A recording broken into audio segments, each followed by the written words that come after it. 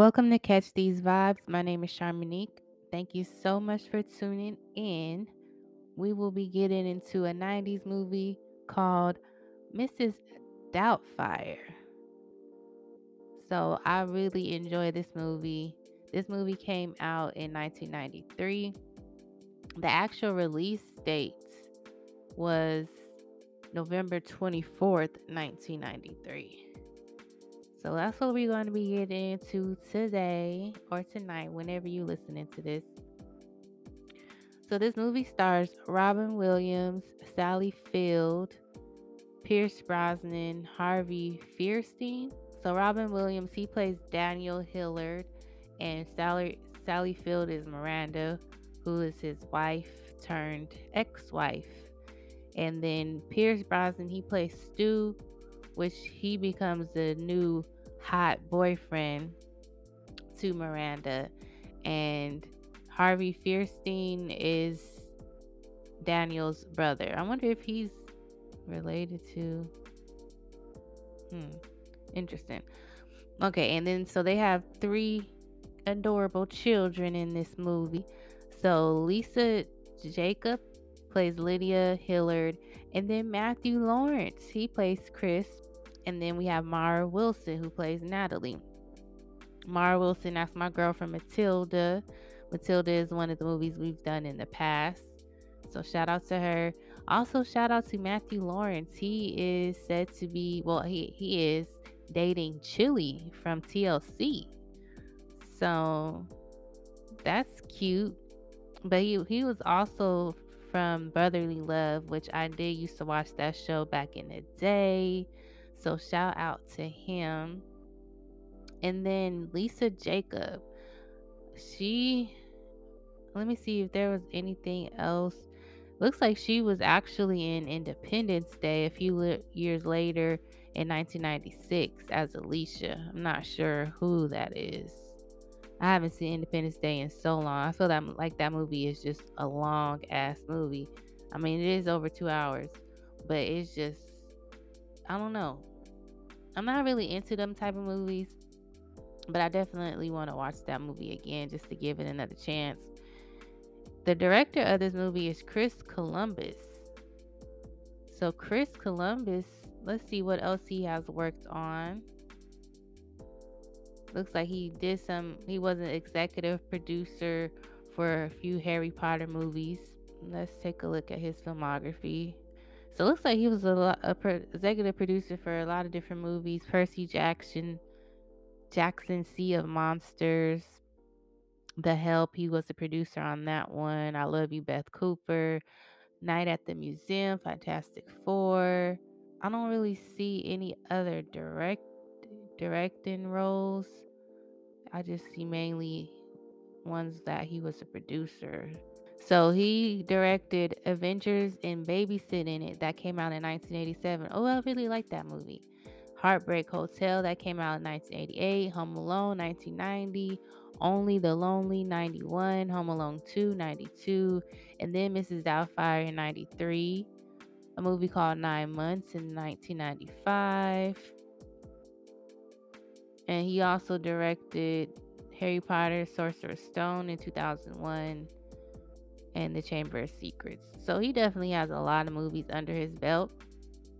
So shout out to Mr. Columbus. And then let's take a look at the writers. This is based upon alias Madame Doubtfire by Anne Fine. The screenplay was written by Randy Mayhem Singer and Leslie Dixon. So Randy Mayhem, looks like she also wrote the screenplay for Tooth Fairy that starred The Rock. That's cool. Oh, Mad About You. That's this TV show, Mad About You. Interesting. And then let me see what's up with this Leslie Dixon person. Oh, they wrote the screenplay for Freaky Friday that came out in 2003 with Lindsay Lohan and Jamie Lee Curtis. Love that movie. And the remake of the movie Overboard that came out in 2018. Oh, and Limitless with Bradley Cooper. That's a really good movie too. Okay, so as you can see and as you can tell that there are some very experienced and talented people who created this movie that were involved with this movie. And so let's just go ahead and get into what it's about. So, after a bitter divorce, an actor disguises himself as a female housekeeper to spend time with his children, held in custody by his former wife. As I mentioned, Robin Williams, he plays Daniel Hiller. He's an actor. The movie starts out with him doing one of his voice acting gigs. He's obviously very good at what he does, very talented, but the current job that he was in, they didn't really allow him creative control over what he was doing. Like he liked to improvise and which is something that's very true to who Robin Williams was as an actor in real life. Like he was someone who did a lot of improvisation, and I'm pretty sure that wouldn't have felt good if he really couldn't do that in the movies that he was in. He wanted more control. He didn't like that feeling stifled in what he was trying to do creatively with the different things that he did as an actor or a voice actor. So he ended up quitting his job. And he's just like, forget this. I can do something. I'll figure something out. I'd rather, be figuring it out than staying here and not feeling like I can do what I really want to do and what really needs to be done and what feels, natural and true to me as an actor. So he quits his job. He picks his kids up from the bus stop. They're surprised because they're not used to seeing dad pick them up. And right away, his daughter Lydia, she was the oldest and she was very mature. And she just was like, she already knew what was up. Like, Dad, you quit your job or you got fired. Like, what you doing here picking us up? So she knew right away that he quit. It happened to be their son's birthday, Chris's birthday, and he was 12. He was actually a big 12-year-old. They should have made him like at least 13. But yeah, so he was like, let's have a party. And they're like, no, mom said we can't have a party, dad. No. Like they already know what's up. Like they was trying to like keep their dad in line, but they also were kids and wanted to have fun with their dad. So they was down for the cause because their mom didn't get home for another 4 hours. And when he says like, oh, your mom won't be home for another 4 hours, it's like you would think it's like, damn, well, is she out of town? Like, what is it? But no, she was just at work. And it's like anything could happen for her to get home early. Like, you don't even know what could happen possibly. But I guess he felt confident that she would just be out working hard. So he was like, well, I'm gonna do this party and we gonna have fun and don't worry about your mom. He throws this crazy ass party for his son. It's like way over the top. They got the animals there, all types of animals running wild, eating the neighbors' flowers, eating their flowers in their yard. There's kids all over the place. They're playing music loud. Like he was just very irresponsible about it. Like he wasn't trying to be low key about it at all. The wife ends up coming home. She comes home to see him and the son dancing on the table, which that part is so funny. I love that part. So they on the table dancing and she just walks in and she's just like, what the hell is going on? She came home. I'm guessing she just really just wanted to do something low key. She still wanted to celebrate his birthday, but because he had bad grades, he was like, no party for you. She just didn't want him to have a party. Just being the parent that's disciplining, and she always ends up looking like the bad guy because here Daniel comes, trying to save the day and just be the fun dad and not really being the mature dad that he needs to be. So obviously she was very, very upset about that. And so they get in an argument, and she's just like, she was just fed up, and she reached her breaking point, and she just felt like they grew apart and that they didn't really have anything in common. Because at this point, I'm pretty sure when they first got together, the funny guy, the guy that just does things, he was just very spontaneous, and she just very much grew up and matured, and she was a working woman. She took her career very seriously. Um, it just seemed like their personalities just clashed as they got the older that they got. And he was just in between jobs, and he was an actor, so as serious about his career as she was. It's like, I'm pretty sure he was serious about, his craft, but it just was, they just had different personalities. And maybe at the beginning that was fine, like it was cute. But as you get older, the same stuff don't be cute anymore. Like, you get over it. Like, and then it's like the love that you have for a person, it doesn't, it's not as important anymore. Like, people in the beginning, in the middle of relationships, the love that you have for your partner, it makes you want to stay with them, and it over pretty much overpowers any issue, because it's like, I love you, I love our family, I want us to be a family. But she just reached the point where she was like, I can't do this anymore. Like, I need you to be the my partner. I need you to help me out. I need you to pick up the slack, and right now you're just making life worse for me. And it's like, I'm the one that's doing the discipline.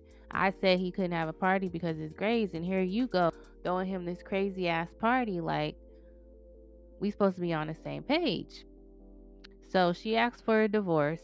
Once they got to court to, get the divorce finalized and everything, you can obviously you can obviously tell that Daniel was very much heartbroken, because he didn't want that. Like, he wanted them to continue to work it out. But that's what happens when you don't treat what your partner says seriously. It can end up, being a situation where it's like, well, I've been telling you all this time, I don't like this. I want you to fix this. I'm not happy about this. And then it's just like, once you're not listening to me clearly, now I'm at a point where I'm just fed up. And so he really didn't get that. He felt like, okay, we could work this out. You don't want to break up our family. Like, why would you want to do that? So he didn't have a place to live. He quit his job, so he didn't have a job. And so the judge was like, okay, well, you got 3 months to get your shit together. And until then, you will have visitation with the kids every Saturday.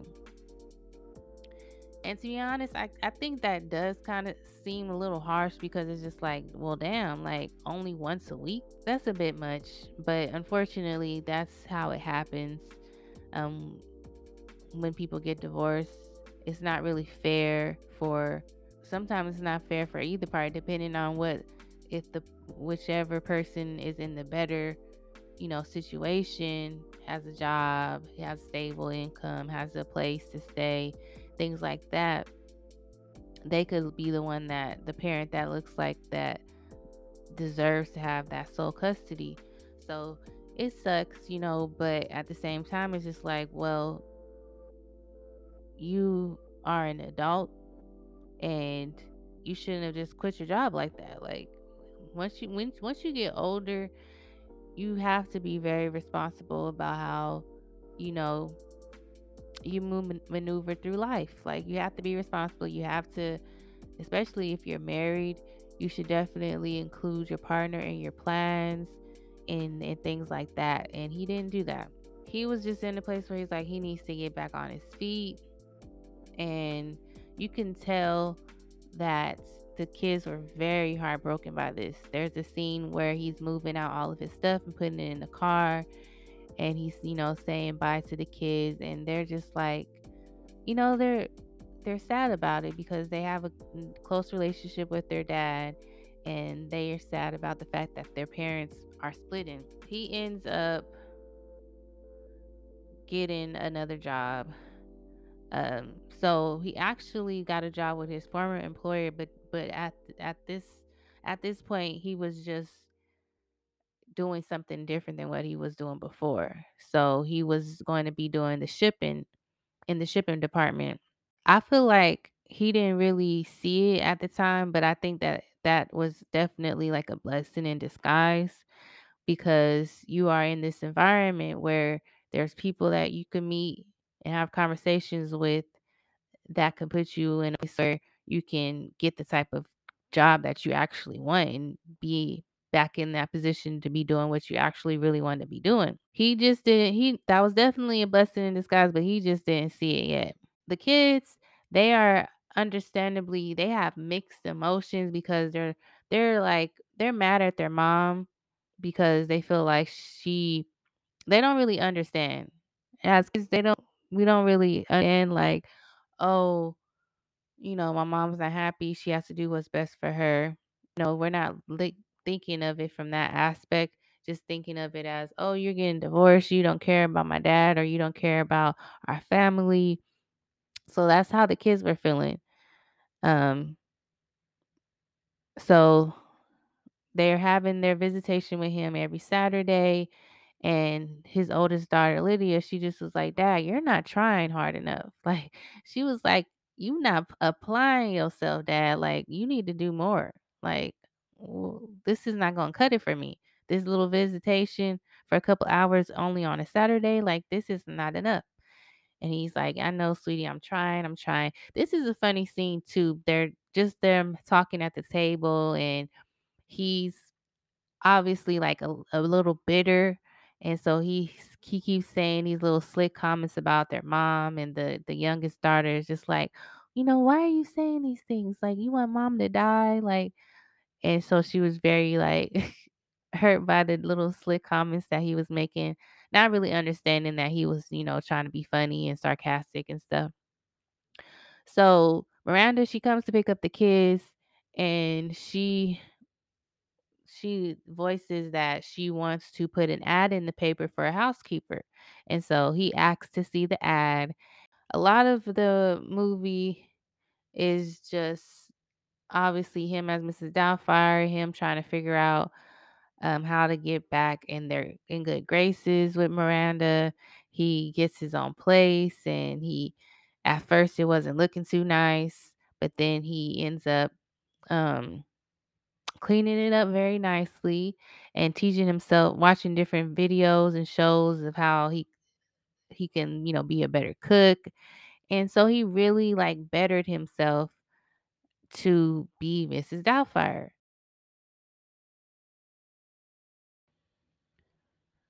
So, according to one biography, Robin Williams decided to test out the believability of his Mrs. Doubtfire character during filming by going as Mrs. Doubtfire into an adult bookstore and making a purchase. He was able to do so without being recognized. So during the scene when Mrs. Selner comes to inspect Daniel's apartment, and Daniel slash Mrs. Doubtfire is serving her tea, the icing on her face is melting off. This was not intentional. The heat from the set lights melted the icing on his face, and Robin Williams improvised the bulk of that scene.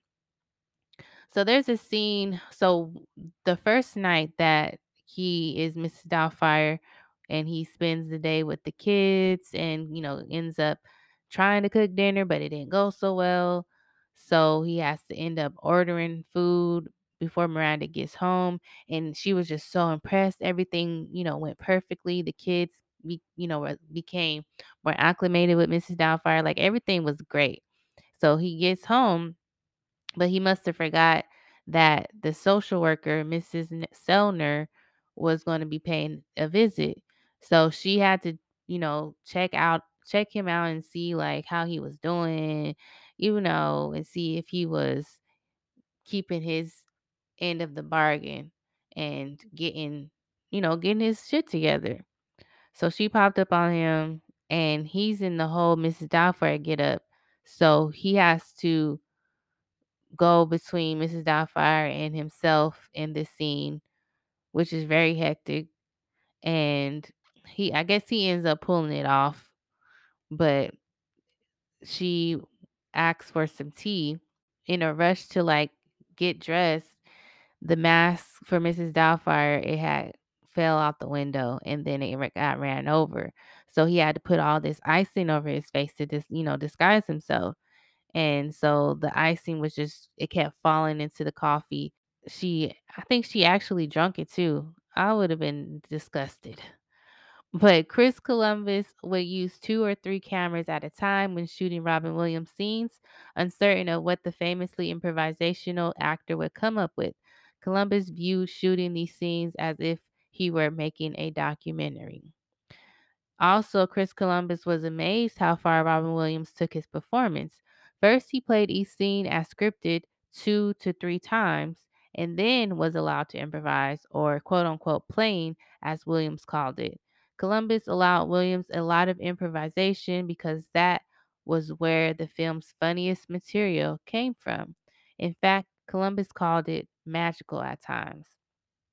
Yeah, I can see that. There's definitely a lot of parts in the movie where it's just funny. Like Robin Williams, he makes things funny, and it's just very also like very wholesome. And I feel like anybody, people from all ages can really laugh at this movie and learn things from this movie, because there's definitely a lot of different lessons that you can learn from this type of movie and the story that it tells. So according to Chris Columbus, Robin Williams improvised so much that there were PG-13, and R edits of the film, though always intended to be released as PG-13.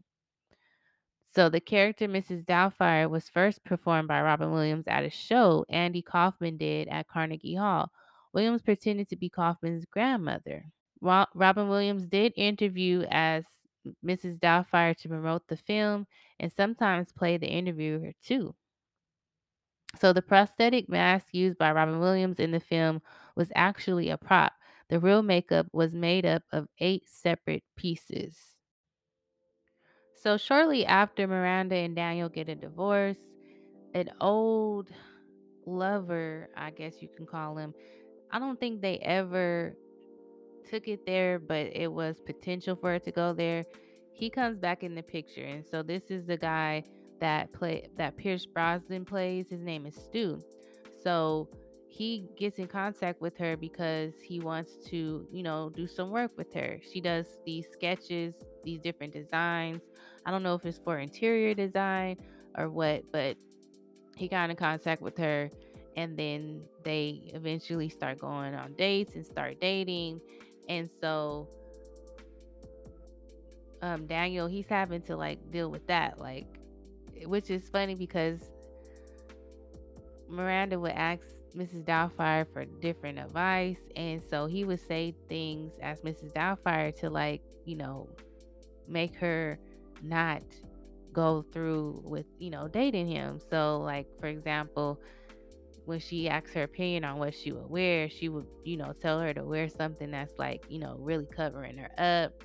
And then Miranda asked Mrs. Doubtfire, how long was it before she was after her husband died, how long was it before she was intimate with somebody else? And so Mrs. Doubtfire was like, years, years, trying to make sure that she don't, do the nasty with Stu. Like, she was just like, obviously it's Daniel, and he's just like, he ain't with that. He's trying to make sure that don't go to that next level. And he was trying to do everything he could to prevent it from happening. Harvey Fierstein has seen and been impressed by Robin Williams' impersonation of him on Comic Relief. He heard through friends that Williams would be playing a character with a gay brother, and approached him about playing the part. So Harvey, he plays his brother, who creates the whole prosthetic mask for Mrs. Doubtfire and does the makeup and everything, and he is his gay brother. So, known for his trademark spontaneity of improvisation, Robin Williams was given free reins by Chris Columbus to do what he needed. However, his improvisation can occasionally spark off numerous references to other works that proved to be legal headaches for movie studios. The scene where Daniel speaks with his wife and refers to her clothes as this lovely dances with wolves motive required legal clearance for the studio to put in the film. Associate producer Paula Dupree Pesman later kept track of every reference Williams made while improvising. Wow, so it's really that deep. You can't even make a reference to another movie without getting legal clearance. So the address given by Miranda while on the phone with Mrs. Doubtfire is the actual physical address of the Hillard house used for the filming of the movie, 2640 Steiner Street. So Robin Williams will walk around San Francisco as Mrs. Doubtfire to see if he could get away with it. On one occasion, he visited a sex shop to buy a large dildo and other toys. Interesting. So was it San Francisco or San Diego? Because I thought it was San Diego. Let me see. Filming locations. Oh, so it was San Francisco. Well, there too. I want to go to San Diego and San Francisco. They've there was a few different locations in the San Francisco area, Berkeley, Danville, Redwood City. Oh, okay. I just assumed it was San Diego. It just definitely gave me that vibe. But I guess those cities are very similar, so that makes sense. So Sally Field got a cappuccino mustache on set, and they decided to put it in the movie. Talk of a sequel began in 2003 with the script being written by Bonnie Hunt. Robin Williams was set to return in disguise as an old nanny, like in the first movie. Due to problems with the script, rewriting began in early 2006 as Williams was allegedly unhappy with the plot. The film was expected to be released in late 2007, but following further script problems, the sequel was declared scrapped in mid 2006. The sequel story was originally set to involve Williams as Mrs. Doubtfire moving close to his daughter's college so he could keep an eye on her. Serious discussions regarding the sequel reignited in April 2014 with an announcement that Williams and Chris Columbus would be teaming up with Fox 2000 Pictures to produce the sequel. Williams' sudden death just 4 months later ultimately sealed the project's fate once and for all. No one replaced him either. Wow. Well, first of all, I forgot to say this in this episode, but I know I've said it before. But rest in peace to Robin Williams. He has many movies that I really love and enjoy. A sequel for Mrs. Doubtfire, I guess that would have been interesting to see, but honestly, I feel like this one alone was fine for me. I didn't really need a sequel to it. So the makeup for Mrs. Doubtfire took about 4.5 hours each day, which isn't bad because you hear about people that be in hair makeup for 8 hours, 12 hours each day. So 4 hours is not that bad. So Robin Williams used much of his real childhood nanny to characterize Mrs. Doubtfire. When British tabloids found this out, they went looking for his former nanny. They found his real nanny, Lolly, in a Michigan nursing home, and the reporters and photographers flocked to the little town to get an interview with her. Lolly balked at the attention and downplayed her impressive role. The reporter found out Lolly had, in fact, been a nanny to other Hollywood celebrities, including Mr. and Mrs. Lyle Wagner. As a result, the local newspaper ran a story of Lolly with the heading "The Real Mrs. Doubtfire." So Stu was originally that's played by Pierce Brosnan. He was originally scripted to be an arrogant villain, but Chris Columbus felt that it hurt the relationship with Mrs. Doubtfire, so Stu was rewritten to be more the perfect potential replacement for a father for the kids. So yeah, that's something. He's not really like, it's not like he's unlikable, he doesn't really do anything to make him unlikable besides the fact that he's could potentially be the new father figure for the kids. That's the only thing. I mean, he doesn't there's no like part where he says he's caught saying something distasteful about Miranda or about her kids. Like the part that they actually show him talking about the kids and Miranda, he says nice things.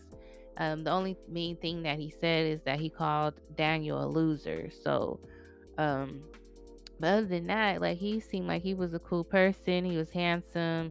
He was, well off, and there was really nothing wrong with dude. The only thing is that by the end of the movie, it's not really clear if Miranda and him continued to date, because they don't really address that.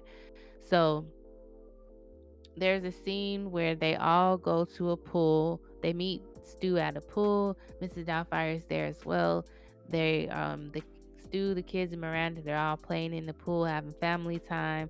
Mrs. Doubtfire, she obviously can't get in the pool because she's in makeup and has a bodysuit on, so she can't get in the pool. So she's at the bar drinking a beer, and Daniel, he's just like clearly upset about that. That's when he overhears Stu call him a loser, and he throws an avocado at his head and acts like it was somebody else. So that's another funny part of the movie. But yeah, so I'm glad that they didn't make him like a villain. It was kind of because usually that's what movies do. They make the new person, the new stepfather, like the villain that's, has ulterior motives and things like that. But in this movie, that wasn't the case. So I'm actually glad that they did it that way. So Mrs. Doubtfire's accent was inspired by Bill Forsyth, the Scottish director that Robin Williams had just worked with on Being Human in 1994. Williams also drew inspiration for the voice from Margaret Thatcher and Julia Child. So, according to Chris Columbus, the film was initially going to be set in Chicago, but after checking out San Francisco, they chose to set the film there. Columbus had been living in New York City for years and was in need of a change of scenery to raise his family.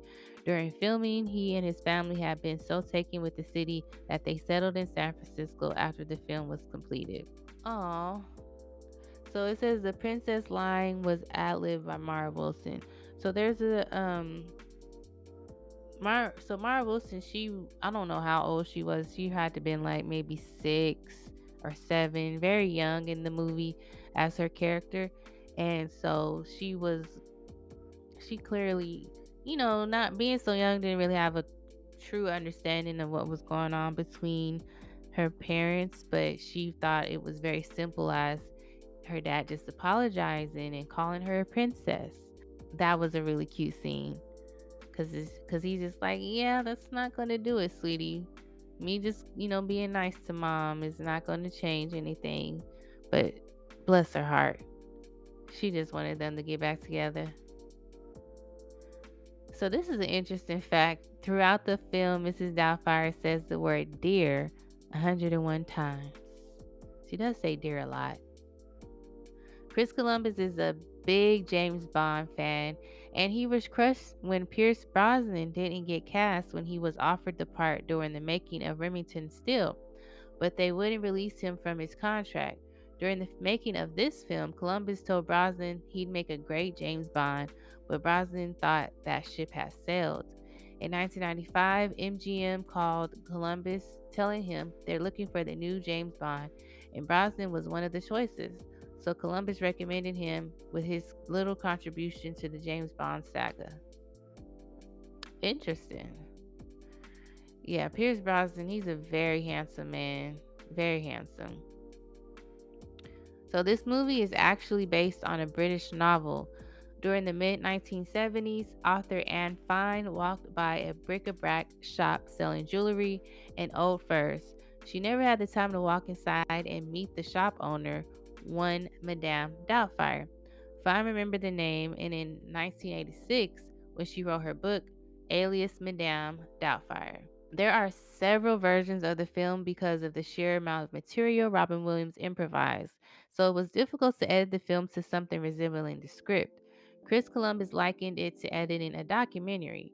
These other versions were unworkable tonally because they were all over the place. There were also versions that Columbus described as hilariously funny, but he couldn't release them because many of the jokes Williams came up with would have earned the film an R rating.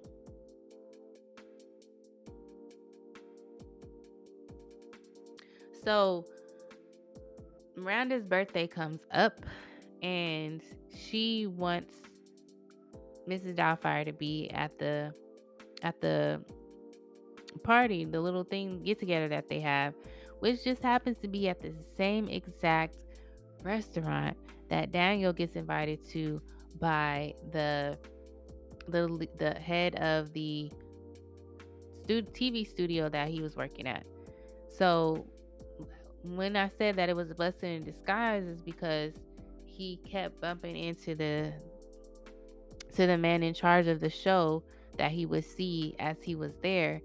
And, he had a few comments about it. He made the dude laugh and he was just very impressed by Daniel. And then one day, when nobody was there, or at least that's what Daniel thought, he started, acting as if he was running the show. And so he was moving the dinosaurs around and making different voices and added a musical aspect to, what the show could potentially be. And so the man saw him doing that and he was very impressed. So at that point, he invited him to dinner so that they can talk about his ideas and what he felt needed to be brought to the show, which was a great opportunity, obviously, something that he should be very excited about and happy about. But it just happened to be the same night that Miranda was going to have her birthday dinner. And Stu was going to be there and the kids. And so she really wanted Mrs. Doubtfire to be there. And so he agreed. So he puts himself in another hectic situation, having to go back and forth between Mrs. Doubtfire and himself. And for the most part, he was kind of pulling it off, but um, it just went wrong when he decided to put pepper on Stu's food. And then that led him to start choking. So he had to perform the Heimlich on him. And in the midst of him doing that, his mask, I guess, wasn't on appropriately and it started to come up. And so everybody was able to see that Mrs. Doubtfire wasn't really Mrs. Doubtfire. It was really Daniel.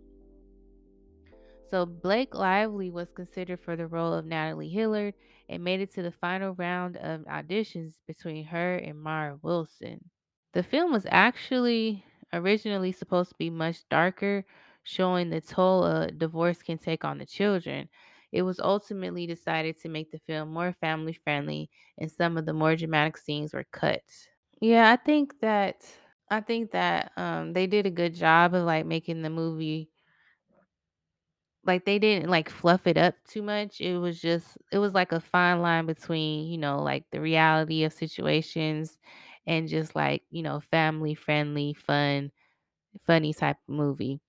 So I'm glad they didn't make it, dark. So Chris Columbus actually sold scripts to Steven Spielberg that became Gremlins and The Goonies, but his career didn't really take off until the major success of Home Alone, which allowed Columbus to move on to other more successful projects like Mrs. Doubtfire and the first two Harry Potter movies.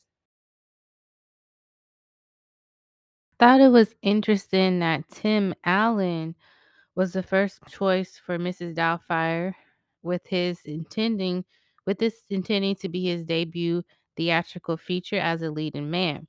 So he did end up turning it down because he was unsatisfied with the script as well as schedule conflicts with Home Improvement. He later debuted in the successful film The Santa Claus the following year. So I thought that was interesting. Tyler Perry got inspiration for Medea from Mrs. Doubtfire, including Medea's famous catchphrase, "Hello." The scene in the kitchen where Robin Williams as Mrs. Doubtfire says hello to Mrs. Sellner is what sparked the idea for "Hello." So towards the end of the movie, Mrs. Doubtfire receives mail from Katie in Youngstown, Ohio. Chris Columbus is from Youngstown, Ohio. So the rest of the movie, so once they go to the dinner and they find out that Mrs. Doubtfire is actually Daniel, obviously Miranda is very taken aback by that. She's just like in disbelief that it was him the whole time. So she was very upset. They left, and the thing that I think what saved him with the director of the show that he was, going to be exchanging ideas with was the fact that he told him that Mrs. Doubtfire would be the person, the character that would actually be hosting the show. So that was a good save. Otherwise, it would have looked very odd that he was, dressing as a woman. So he saved it by telling him, yeah, this is the character that I want to play, as I do the show. And so the guy, he loved it, and he eventually moved forward with that. And so towards the end of the movie, we see that, well, first of all, they went back to court because it's been the 3 months. The judge initially said he had 3 months to, get himself together. And so the 3 months had passed, and the judge was like, well, you've been up to a lot of shady shit, so I just don't feel like you fit to be, have, share custody with Miranda. So he gave sole custody to Miranda. I think the Saturday visitations was going to continue, and that just was going to be that. And so you can just tell in that scene, Miranda, she didn't really agree with that. She felt bad, but she, didn't say anything. They end up seeing Mrs. Doubtfire on TV, and they're, the kids and Miranda, they're all laughing and enjoying it. And then because they just have finished saying how much they missed Mrs. Doubtfire and everything that she did and how she made the house feel so warm. That empowered Miranda to go see Daniel and let him know that she actually wanted him to, help out with the kids, and instead of her getting another housekeeper. So she actually went and spoke with the courts and made it so that he can get them every day after school, and they'll be able to spend more time together. That was a really good ending. So, like I said before, it's not really clear if Miranda and Stu continue dating. It kind of left it up in the air as far as like if they're still dating and if Miranda and Daniel would eventually get back together. But I'm going to guess that they didn't. I'm gonna guess that they didn't, that they just continued to co-parent and just had a good, healthy co-parenting relationship, and everyone, was happy with what the situation had become and grown to be. So that was the end of the movie, and I really loved the ending of the movie because I feel like Daniel, he learned a lot playing Mrs. Doubtfire.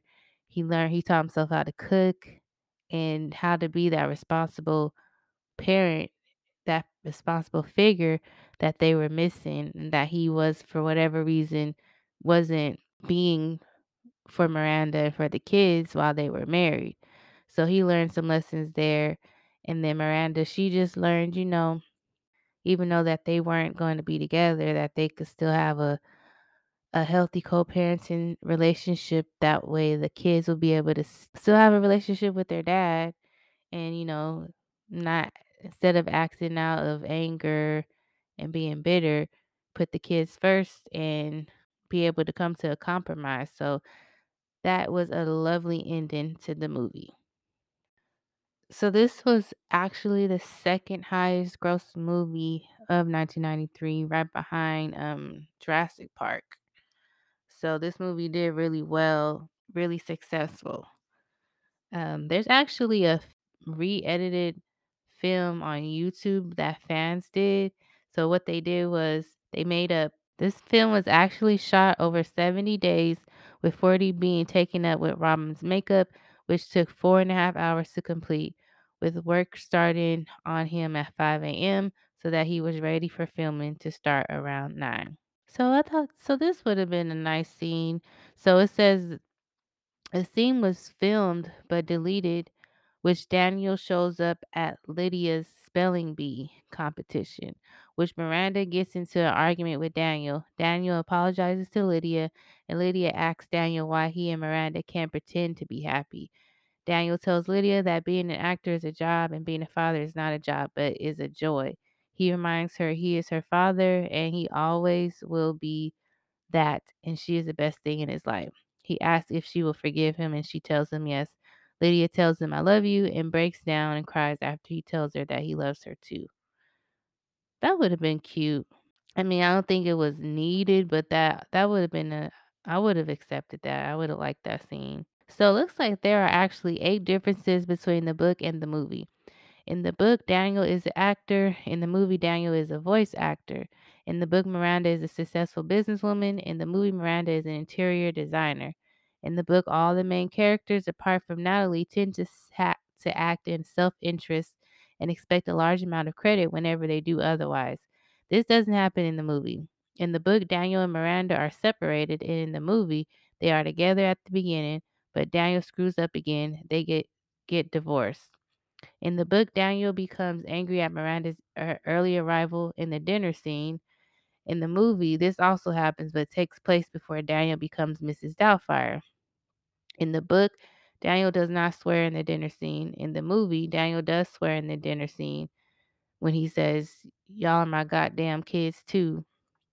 In the book, Lydia and Chris know right away that Madame Doubtfire is their father in drag. In the movie, at first, they don't know it is him. It is only when Chris sees Mrs. Doubtfire standing up to pee that he has to come clean. In the book, Natalie is the first to find out. In the movie, Natalie is the only child left out of the loop. So they actually considered Jessica Lange for Miranda, but didn't want to do another cross-dressing comedy after winning an Oscar for her performance in Tootsie. Speaking of Oscars, let me see. I saw that there were some nominations. So actually, this movie won Oscar for Best Makeup in 1994. This movie went on to gross worldwide 441 million and in just in the United States 219 million. So we've actually took a look at Robin Williams' filmography before. So let's take a look at Sally Fields. Let's go down to the 90s and see. Yeah, she's been working since 1962. All right, so 1991, she was in a movie called Not Without My Daughter. 1991, Soap Dish, Homeward Bound, The Incredible Journey. In 1993, Mrs. Doubtfire. 93, Forrest Gump as Mrs. Gump in 94. Then An Eye for an Eye in 1996. Homeward Bound 2, 1996. The Larry Sanders Show, King of the Hill, 1997. From the Earth to the Moon, 1998. A Cooler Climate, 1999. And then Where the Heart Is in 2000. Well, that's the episode, y'all. Thank you so much for tuning in. Next week, we'll be getting into another 90s album. Until then, vibe out.